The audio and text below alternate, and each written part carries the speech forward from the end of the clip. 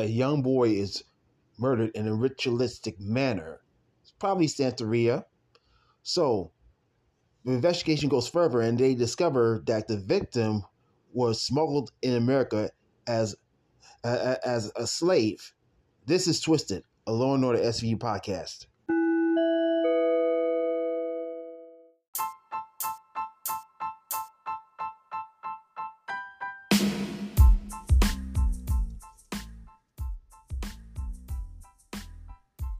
You are now listening to Twisted, a Law and Order SVU podcast, where we recap and break down past episodes of Law and Order SVU.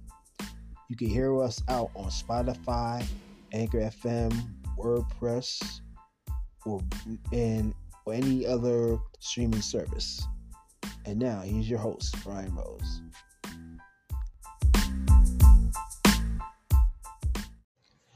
Welcome to Twisted, a Law and Order SVU podcast where I recap and break down episodes of Law and Order SVU. Now, my name is BD Rose, so you can call me Brian. So we're in it's another Monday. The weekend come and gone, and I'm a bit disappointed that the New York Knicks got eliminated from the NBA playoffs, man. And I can't believe that Miami got rid of them, man. 6 games, man. And they were on the verge of trying to get the title again. It's been like 50 years since the Knicks won the NBA championship, and I wasn't even born yet. I was born in 76. The Knicks were this close back in 1994 when it was in the NBA Finals, and 1999. I remember Patrick Ewing couldn't even make a damn jump shot though. But damn, they were this close. But right now, I lost my faith in the Knicks because I used to watch a lot of Knicks games, but over the years they keep losing, and then I just lost interest in them, man. Oh, that's just messed up though. So I haven't been watching the New York Knicks games as I should because I'm busy working at night though. So I don't usually be keeping up and stuff like that though. So, oh man, but I can't believe. Let me tell you something. The Knicks are still cursed, man. It's been 50 years without a title, and I just lost my faith in them, and I don't know why, man. Let me just move on right now. So I'm going to say that I know you just send praise to Jamie Foxx because I just read that his health is like getting a little worse, and by the way, I just want to break down about Jamie Foxx's health issues and health crisis. He collapsed and went to the hospital while he was shooting in his new movie with Cameron Diaz. I know he fired his staff, and then next thing you know, he just got sick, collapsed, and then been in the hospital. So I've been hearing that things are gonna get like a little worse, and then and then Nick Cannon is replacing him in the show Beat Shazam. So hopefully, we don't know. Maybe I think they probably poisoned Jamie Foxx because maybe something he did. I don't know what it is though, but I know Hollywood is just saying their praise to Jamie Foxx though. So hopefully that he'll he'll recover. I don't know what will happen, but I'm telling you, like Hollywood is like a shady place, man. So right, so next thing you know, let's go get into the episode. It's called Fins and Slaves.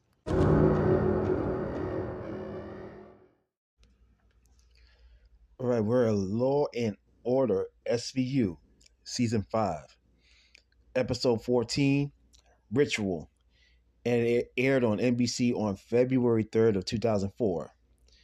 So we go through the cold opening, the pre-credit sequence, and we see a couple of Parks Department employees. They're going to pick up some garbage, and I think the supervisor was giving his young kid some instructions.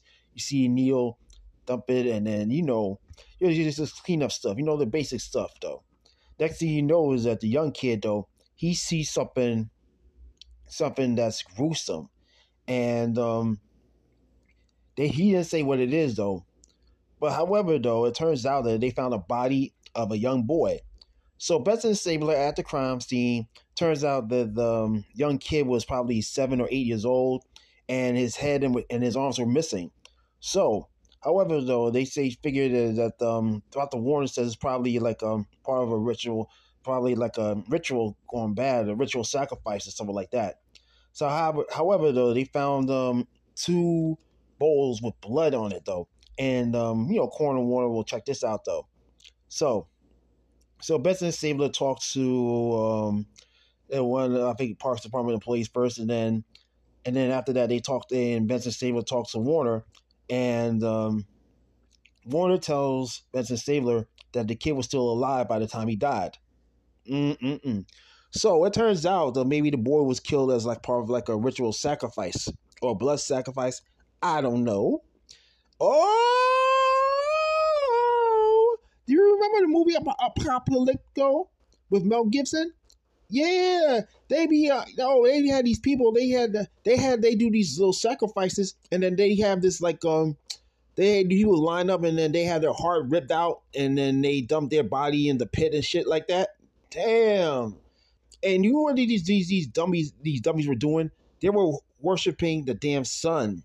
I mean, that's false idol right there. I mean, that's crazy though. I mean, they did some say like it's like a satanic ritual or something like that. I mean, you have to rip the heart out and then show it to the sun. I mean, they worshiping the heart, worshiping the sun. I mean, they worship these idols. I mean, that's like blood sacrifice and shit like that. I mean, crazy, man. And that's what you in the entertainment industry, when a person dies though, they probably use it as a blood sacrifice. So that's probably like an oath. But I don't want to go too deep like LL Cool J, you know what I'm saying? In too deep. Okay, so we'll go to the opening credits right now. And we're in the I think we're in the morgue right now, and the coroner Warner is there. She tells him that a knife or some sharp object was used for dismember, like cutting the neck off and stuff like that, though. And she also tells Benson Stabler that the child was healthy when that kid died, though. So we're in the squad right now, and they were trying to figure out about the death about the boy in the park, though. Munch comes in with some kind of a candle, and he tells him that the candle was used during while the boy was killed. And Finn believes that these are rituals that's part of Santeria. So he mentions a story about, say, that Santeria started in the Caribbean and South America, and then next thing he knows is that they had to change the names, call him Saint and stuff like that. And he also mentions that it was drug dealers use him and put a vex on him and stuff like that. I mean, oh my goodness! I mean, so it's some crazy shit because I mean, Finn, Ice-T, Finn, he knows a thing about Santeria, so. The boy was probably killed by the Santeria and stuff like that, though. So anyway, they found that the candle came from a religious store called, I think, Martinez Imports. So anyway, so where we go, we got Martinez Imports, and Finn and Munch are talking to the store owner, and he sold the candles to a couple places like Miami, and especially in New York. And he tells him that he sold the candles to some kind of a center. It's like a Santeria center in New York City. So we at the Santeria center, and Benson Stabler are talking to this guy named Odufemi. He's like the minister, and he's like for the Santeria, some Santeria church and stuff like that. And he tells Benson Stabler that they don't condone sacrifices and stuff like that, though. So Benson Stabler try to go hard on him, and then they ask him for the list. And oh my god! And even though the guy Olufemi, he said he brought a case of candles and stuff like that from a couple weeks ago. And Stabler tells him he was going hard on him, telling him that your people do all these sacrifices and child sacrifices, and the boy was killed and stuff like that, though. And they want the list of names. And however, Odufemi refused to give him the names and stuff like that, though. So he tells him, and so Odufemi tells Stabler and Benson that you want me to throw you out, or you find your own way out. So we back at the squadron right now, and they see Olufemi as a suspect. So he's there in some board and stuff like that, though. So, however, Novak is there. So and then they're trying to find out. They say Novak wants the detectives to talk to the neighbors. Did they see or hear anything when the boy was killed and all that stuff, though? So, anyways, though, we go to this restaurant and no. Let me go back. We go to this we outside this apartment building, and the neighbor tells Benson Stabler that she's seen a group of kids going in the Santeria church and all that stuff. That and it's crazy. And meanwhile, Munch and Finn talked to the restaurant owner. He said that he heard screams the other night, and he probably guessed it was some like 8-year-old kid because he heard noises like shrieks and shit like that, though. So, meanwhile, Novak is talking to the judge, and they have a little walk and talk outside the hallway, and they go to the office, and the judge will issue a warrant for the Santeria Church because I know that Olufemi is like the little suspect and stuff like that, though. However, though, we are back at the Santeria Church, and then they get a search warrant for the Santeria Church, and Olufemi is not happy about that, though, because Stabler knows that he's a suspect of murdering a little boy, and Stabler wants a list from names and everything about that, though. And you see Olufemi, he's wearing his little garments, Santeria garments, dressing all white stuff like that. At first, he said that they don't condone deaths and sacrifices and whatever like that. I mean, come on, y'all. I mean, but you got these candles. I mean, let me tell you something about Santeria, man. It's nothing but false idols and stuff like that. I don't like Santeria, man. It's like a form of witchcraft. And Dominicans, they use Santeria as a form of witchcraft. So, and in Haiti, though, they use Santeria as voodoo and stuff like that, though. No. That's a bunch of witchcraft stuff, though. And I remember in the front of the papers, that Stabler shows him the front of the paper saying, boy killed in voodoo slaying and stuff like that, though. I mean, I don't know what it is, though. So, Stabler, and Stabler and the crime scene people, though, they search for they do his church, though, and Stabler wants the list, though. So he says that he'll give it, and that's Olufemi gives in and stuff like that, though. So anyway, we're back at the morgue right now, and somehow Warner examines the thing for the boy, stuff like that, though. But Warner tells them, Benson and Stabler, that the boy came from Nigeria to be sacrificed. Oh, looks like this kid was born in Nigeria and he's being brought here to be sacrificed. Oh my goodness, that's crazy shit going on around here, though. Damn. So anyway, Benson and Stabler are doing a walk and talk with Captain Cragen. They tell him about the boy kid from Nigeria. So they're gonna go find out go to the immigration office to find out if this kid came, what time or what day the kid came in from Nigeria, stuff like that, though. So Benson and Stabler get in the elevator and all that, though. So we're at the immigration place, and this dude was talking to Benson Stabler, and then she tells him that a lot of these kids are being trafficked every year. So there's a case of child trafficking, though. I mean, that's probably unlawful and stuff like that. It is unlawful, you know what I'm saying? Shoot. Every year. So anyway, Doc tells the detectives that he knows a Nigerian consulate by the name of I'm gonna go say this, though. He knows a Nigerian consulate by the name of Kima Membuta, and she's passionate about children. So we're at this Nigerian consulate thing, and the detectives, they talking to Kima, and we got a special guest star. Now, who's this actress playing Kima?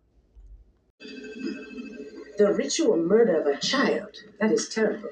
Have you come across anything like it before?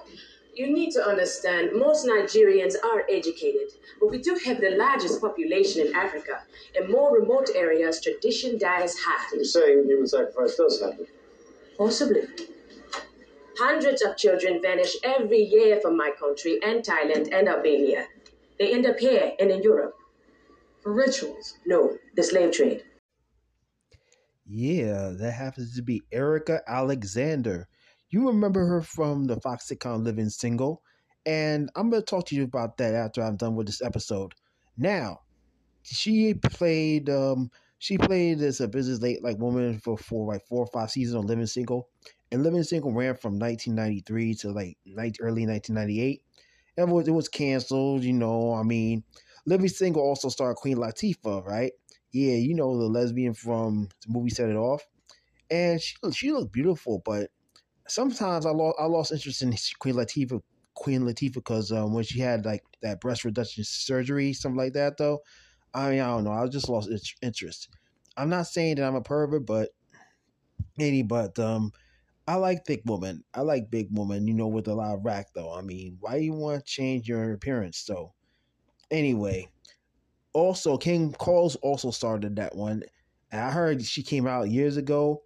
And Tootie from The Facts of Life was on Living Single, right? Yeah, that's right. Kim Fields. And she played Regine. I mean, she always get a lot of attention with the fake ass wigs and all that stuff. Look at that dressed like Tyler Perry, a woman, or like a mixture of Little Kim. When next day she looked like Little Kim, and then next thing you know, she looked like Grace Jones, like the different hairstyles and shit like that, though. Well, why you hiding good? Why you hiding the good hair, girl? Kim Fields, Tootie from The Facts of Life. Anyway, so by the way, back to Erica Alexander, right? She was what best known for being on Living Single, but before that, though, she joined the cast from The Cosby Show from 1990 until its end in 1992. So, anyway, she plays there's a Nigerian consulate called Kemba Mbuda.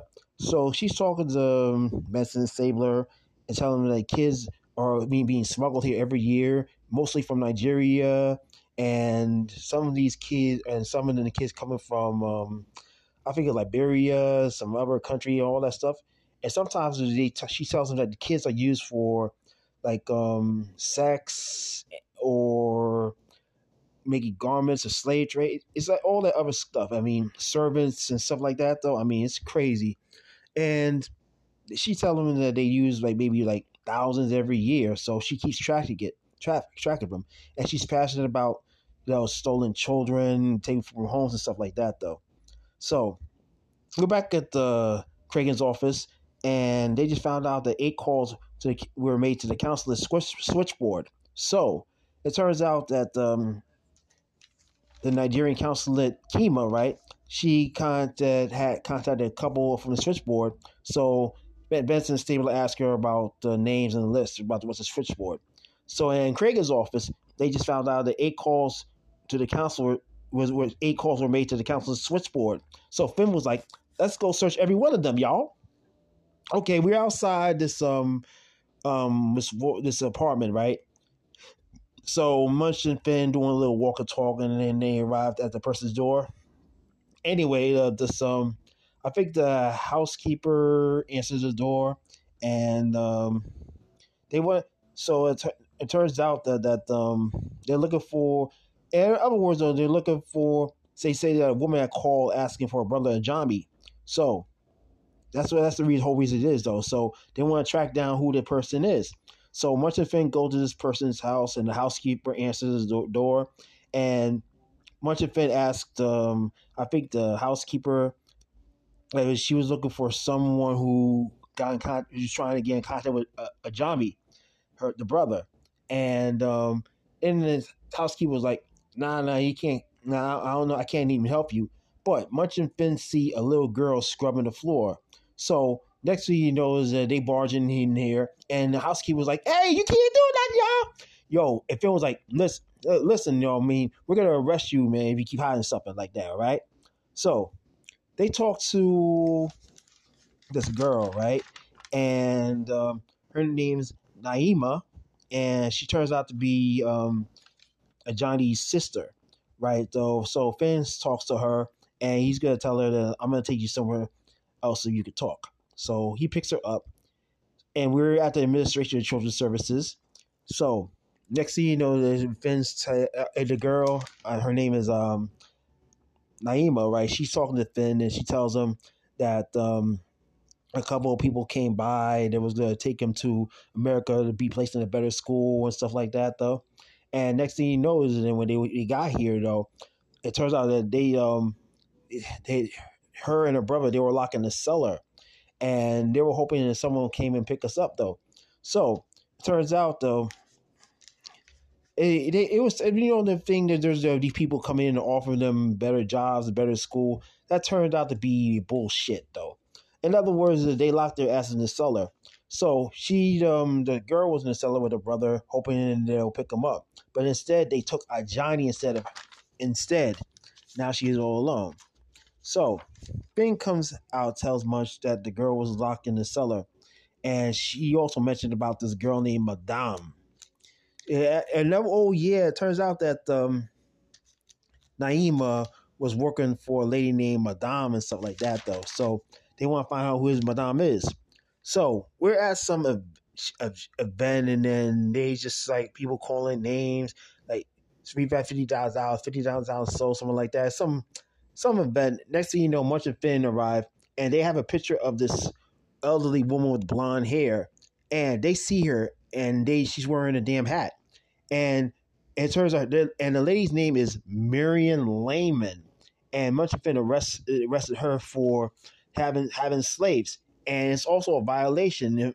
It's also a violation of the code. So, and then when Finn handcuffs her, she was like, Marion was like, "You can't arrest me. I'm rich, though. I didn't do nothing wrong." And Finn tells her, "You're in charge for Title 18, Section 1854. And by the way, Lincoln freed the slaves." Finn had to bring up Abraham Lincoln up in that shit. You know what I'm saying? They say Abraham Lincoln freed the slaves, but I think that was bullshit. I mean, he was being paid to do that. And I thought Abraham Lincoln was a hero, but speaking of that, about the slavery thing, though, I'm going to get to that in a minute. So, we're at the precinct right now, and Mrs. Lame is being interrogated, and she got her lawyer with her. That's Mr. Mariska Hargitay Peter Herman, or AKA Trevor Langan, right? So she's not gonna say nothing. Marion Langan's too cocky, says, "I'm rich. I ain't doing anything wrong." I mean, and then they threaten her with jail time. The detectives, they threaten her with jail time and shit like that. And then it was like, "You don't corroborate, though. You're gonna find out about the dress code of prison." And Marion Lingman, she was like, "I'm filthy rich. I gotta have all the money in the world. I ain't doing anything wrong. Let me tell you something, though. These niggas don't do nothing. These niggas don't do nothing, man. I mean, they work for me. I mean, I am a wealthy man. You can't do this shit to me." So then, Munch was like, "Yo, the girl's free. You're going to prison." They left. And Mrs. Lame was like, all right. I got, all right, though. I paid a fee to this guy. I don't know his name. And they asked her where she got the kids from. And she was like, "I got this from a warehouse somewhere in Long Island City." So we're at the warehouse in Long Island City. Finn, Best Saber arrive, and they talk to this guy who works at this mini storage. Tells them that the person paid in advance for a month, something like that. They go to this door, and when they go in there, they find a bunch of children in the damn warehouse in this room, and they damn. Turns out that these Nigerian kids, they were being held as slaves. Now, let me take a little time out over here. I think slavery is wrong and it's a disgusting act, though, and I don't like the fact that my ancestors were being humiliated, raped, lynched, murdered by the white man. And slavery is harsh. I mean, our ancestors were picking cotton in the cotton fields. We were lynched, raped, murdered, and everything. Be treated poorly. In other words, we've been treated like shit. We working as butlers and maids, man, because it was cruel punishment, though. So, however, slavery was abolished in the 1860s, and then we get the right to vote and Jim Crow, civil rights, and all that stuff. But let me give you the truth about slavery, right? The reason why we got into slavery, because we fucked up.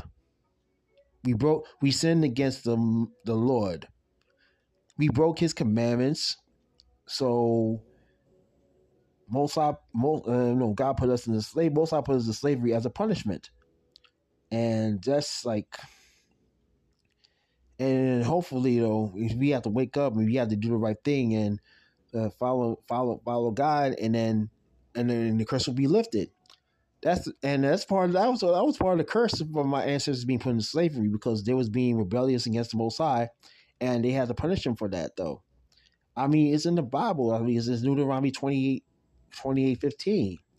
It says that thou shalt not listen to the Most High's laws, God's law, statutes, and commandments, then all these curses will come upon us. And we still in the curse, living in the projects. But to come out of the curse is that you have to have your faith in God. I mean, that's the reason why, and that's the reason why we was being put into slavery in the first place, because we messed up, being stiff-necked-hearted, rebellious, committing adultery, murdering, being all these lewd acts. I mean, that shit's crazy, man. And someday, we're gonna get reparations one day, though. Hopefully, God willing. All right, that's all I gotta say, right? You brothers and sisters, y'all need to get your act together and stop twerking, stop putting your pants down your asses, and stop smoking that weed, because it's not good for you. Wake up, brothers and sisters. That's all. Now, let's go to the second half of the story, right? Now, like I said, they found a bunch of Nigerian kids in the warehouse closet, and the detectives, Benson, Stabler, Finn, they talked to a kid. One kid knew Johnny, right? And they know that they know he was found dead. And another kid says that he's seen a white man come and got by with candy. Oh, so it turns out that this white dude is a nice dude, treat him candy. They don't understand that.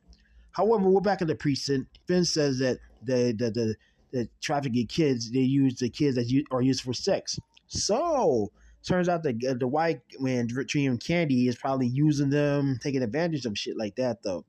So they got fight. So later we're outside this ACS, and Finn is doing a walk and talk with Johnny's sister Naima, and she tells him about this guy, something like that, and he mentions something about a couple and stuff like that. So and the statues and all that other stuff, though. So we're at this place. I think it is at the Mufimi.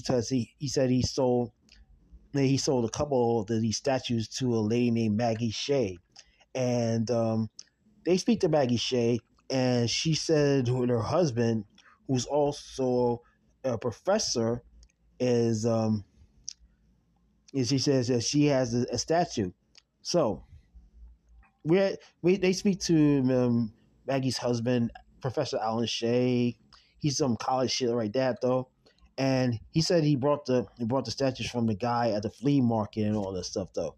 So, however, though, they just figured out that okay, I don't want to say this though, but however, though, it's like they just found out that Shane is probably adopted Johnny and used him for sex. Oh my goodness, yo, Professor Shea is a pedophile. I don't know if that guy looked like Keith Haring or something like that. I don't know what you feel about that though. This dude, Mr. Professor Alan Shea, man, he got these little round glasses, look like he's John Lennon and shit like that though.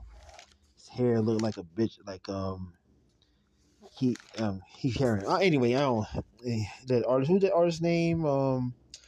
Anyway, turns out that Alan covered his tracks. When his wife was on vacation, though, he was having some creepy fun with Johnny, and then he be having as his own sex slave and raping him and shit like that, though.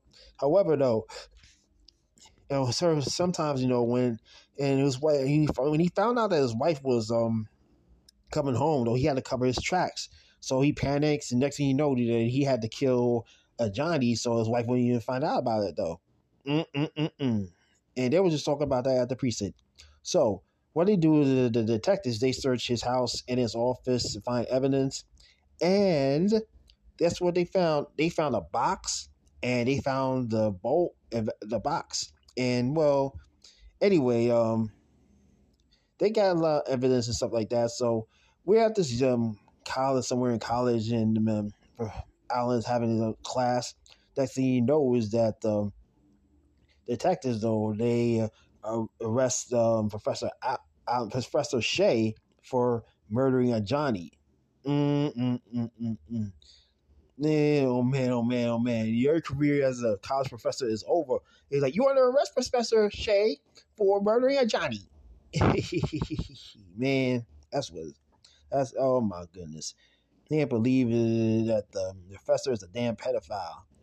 So we have the precinct right now, and Professor Shea is being interrogated, and he says, and then next thing you know is Alan denies killing the boy, and he going around saying that he blaming it on the vendor, and he's the real killer, stuff like that, though. However, though, meanwhile, Benson is talking to Alan's wife, Maggie, and they show evidence that Alan is a suspect for murdering Johnny. So she tells Maggie tells Olivia that she was calling her husband the other day. Next thing you know, her husband was yelling at her on the phone, like they was having an argument, something like that, though. So I don't know if Maggie found out he's having an affair or something like that, though. But she already found out that the husband is a damn pedophile and a killer. So she told me, Maggie tells Olivia that one of the bowls is in the basement. So next thing you know is that we at Professor Allen's place, Allen's residence. They found a box and stuff like that, though.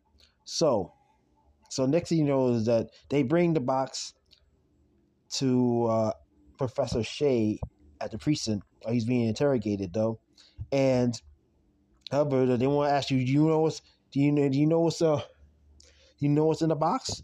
And the Professor Shea, or I should call Alan with a professor. I'm not talking about the professor from Gilligan's Island.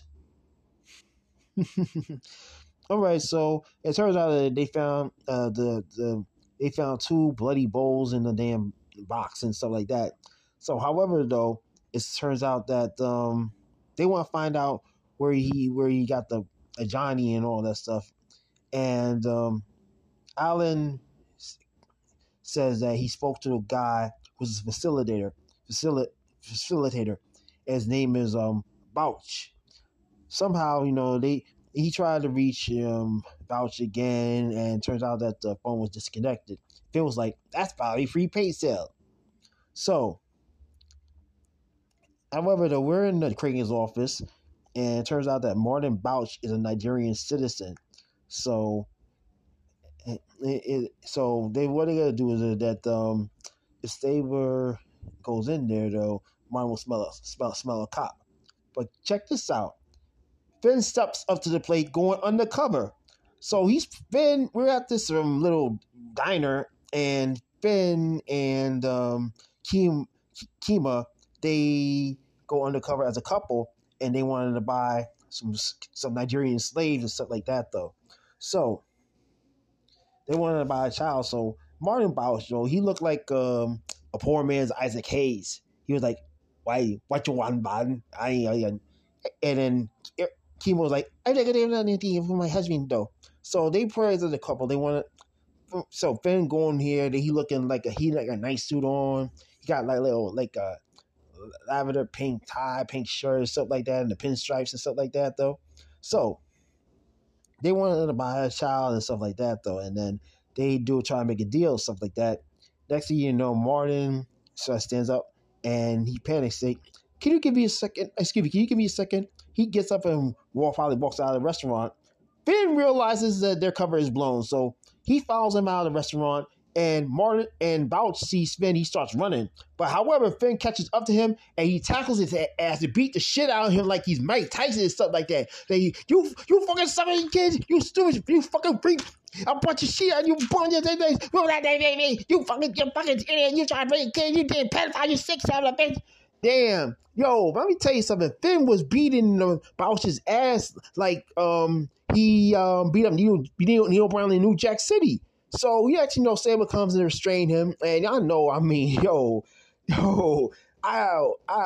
Finn Ice-T is pissed, man. I mean, I remember the scene in New Jack City where he had to beat up Wesley Snipes on the apartment and then on the fire escape. Next thing you know, he was beating the shit out of him. He was like, that woman the school teacher you killed was my mother. And then and Ice-T was like, he swiping some down saying, swipe out his African Italian saying, you just to poison people. You ain't shit. Ripped it off though. And next thing you know is that he pulls out a gun and tries to shoot Nito saying, this is a business, bitch. It's personal. And then he says a line saying, I want to kill you so bad my dick just gets hard. And it turns out though that wasn't in the original script in the movie New Jack City. But I mean, again, but that scene gave me New Jack vibes, like like Ice-T chasing the suspect and he beat it and then tackling him down, beating the shit out of him in his rage and shit like that. I mean, that's like art imitating art, like New Jack City type of shit. You know what I'm saying? Oh my goodness. So Stabler tries to restrain Finn, tell him that's enough. We're at the precinct right now, and Bosch was like, yeah, I mean, he can't tie his abuse, and he has his own rights.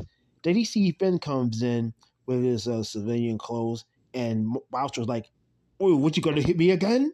And Finn was like, "Nah, I just want the truth," all this stuff. So they going after him for smuggling Nigerian kids. I mean, he's the guy responsible for bringing the kids out of Nigeria, bringing them over to the States.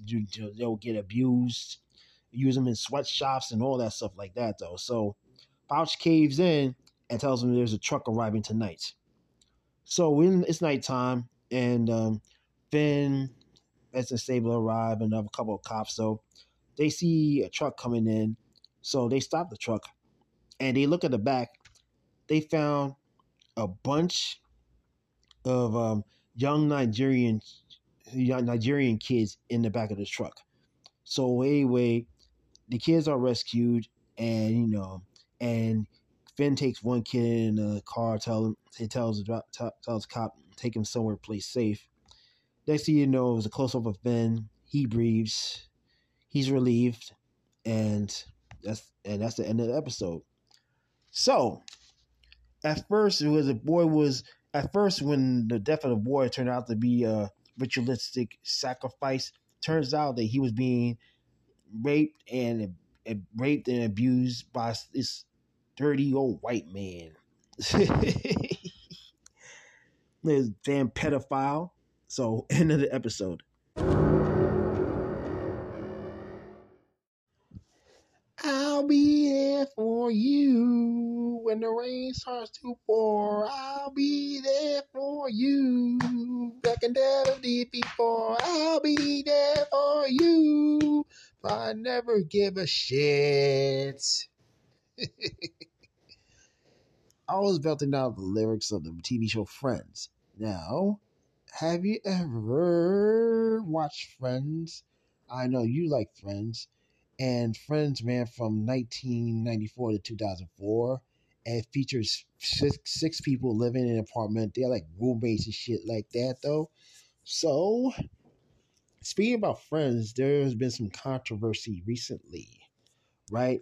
And it turns out that the producers of Friends, though they're probably being sued, or I don't know what it is, but it turns out that they're being accused of stealing the concept. The show Friends, they stealing the concept from Living Single.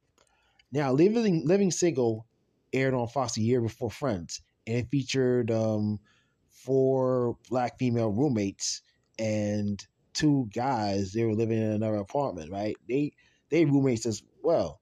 So next thing you know, they had like some romantic tension on Living Single, and on Friends, it's like the same similarities, but it's a race issue. I mean, here's the problem: Friends was like #1 in prime time, while Living Single was not.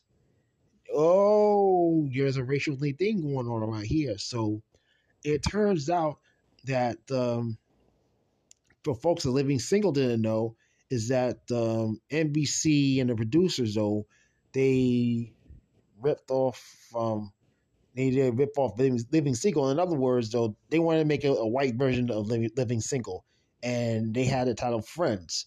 They want to avoid confusion, so somehow there's a racially thing going on around here because Friend was a hit and Living Single was not.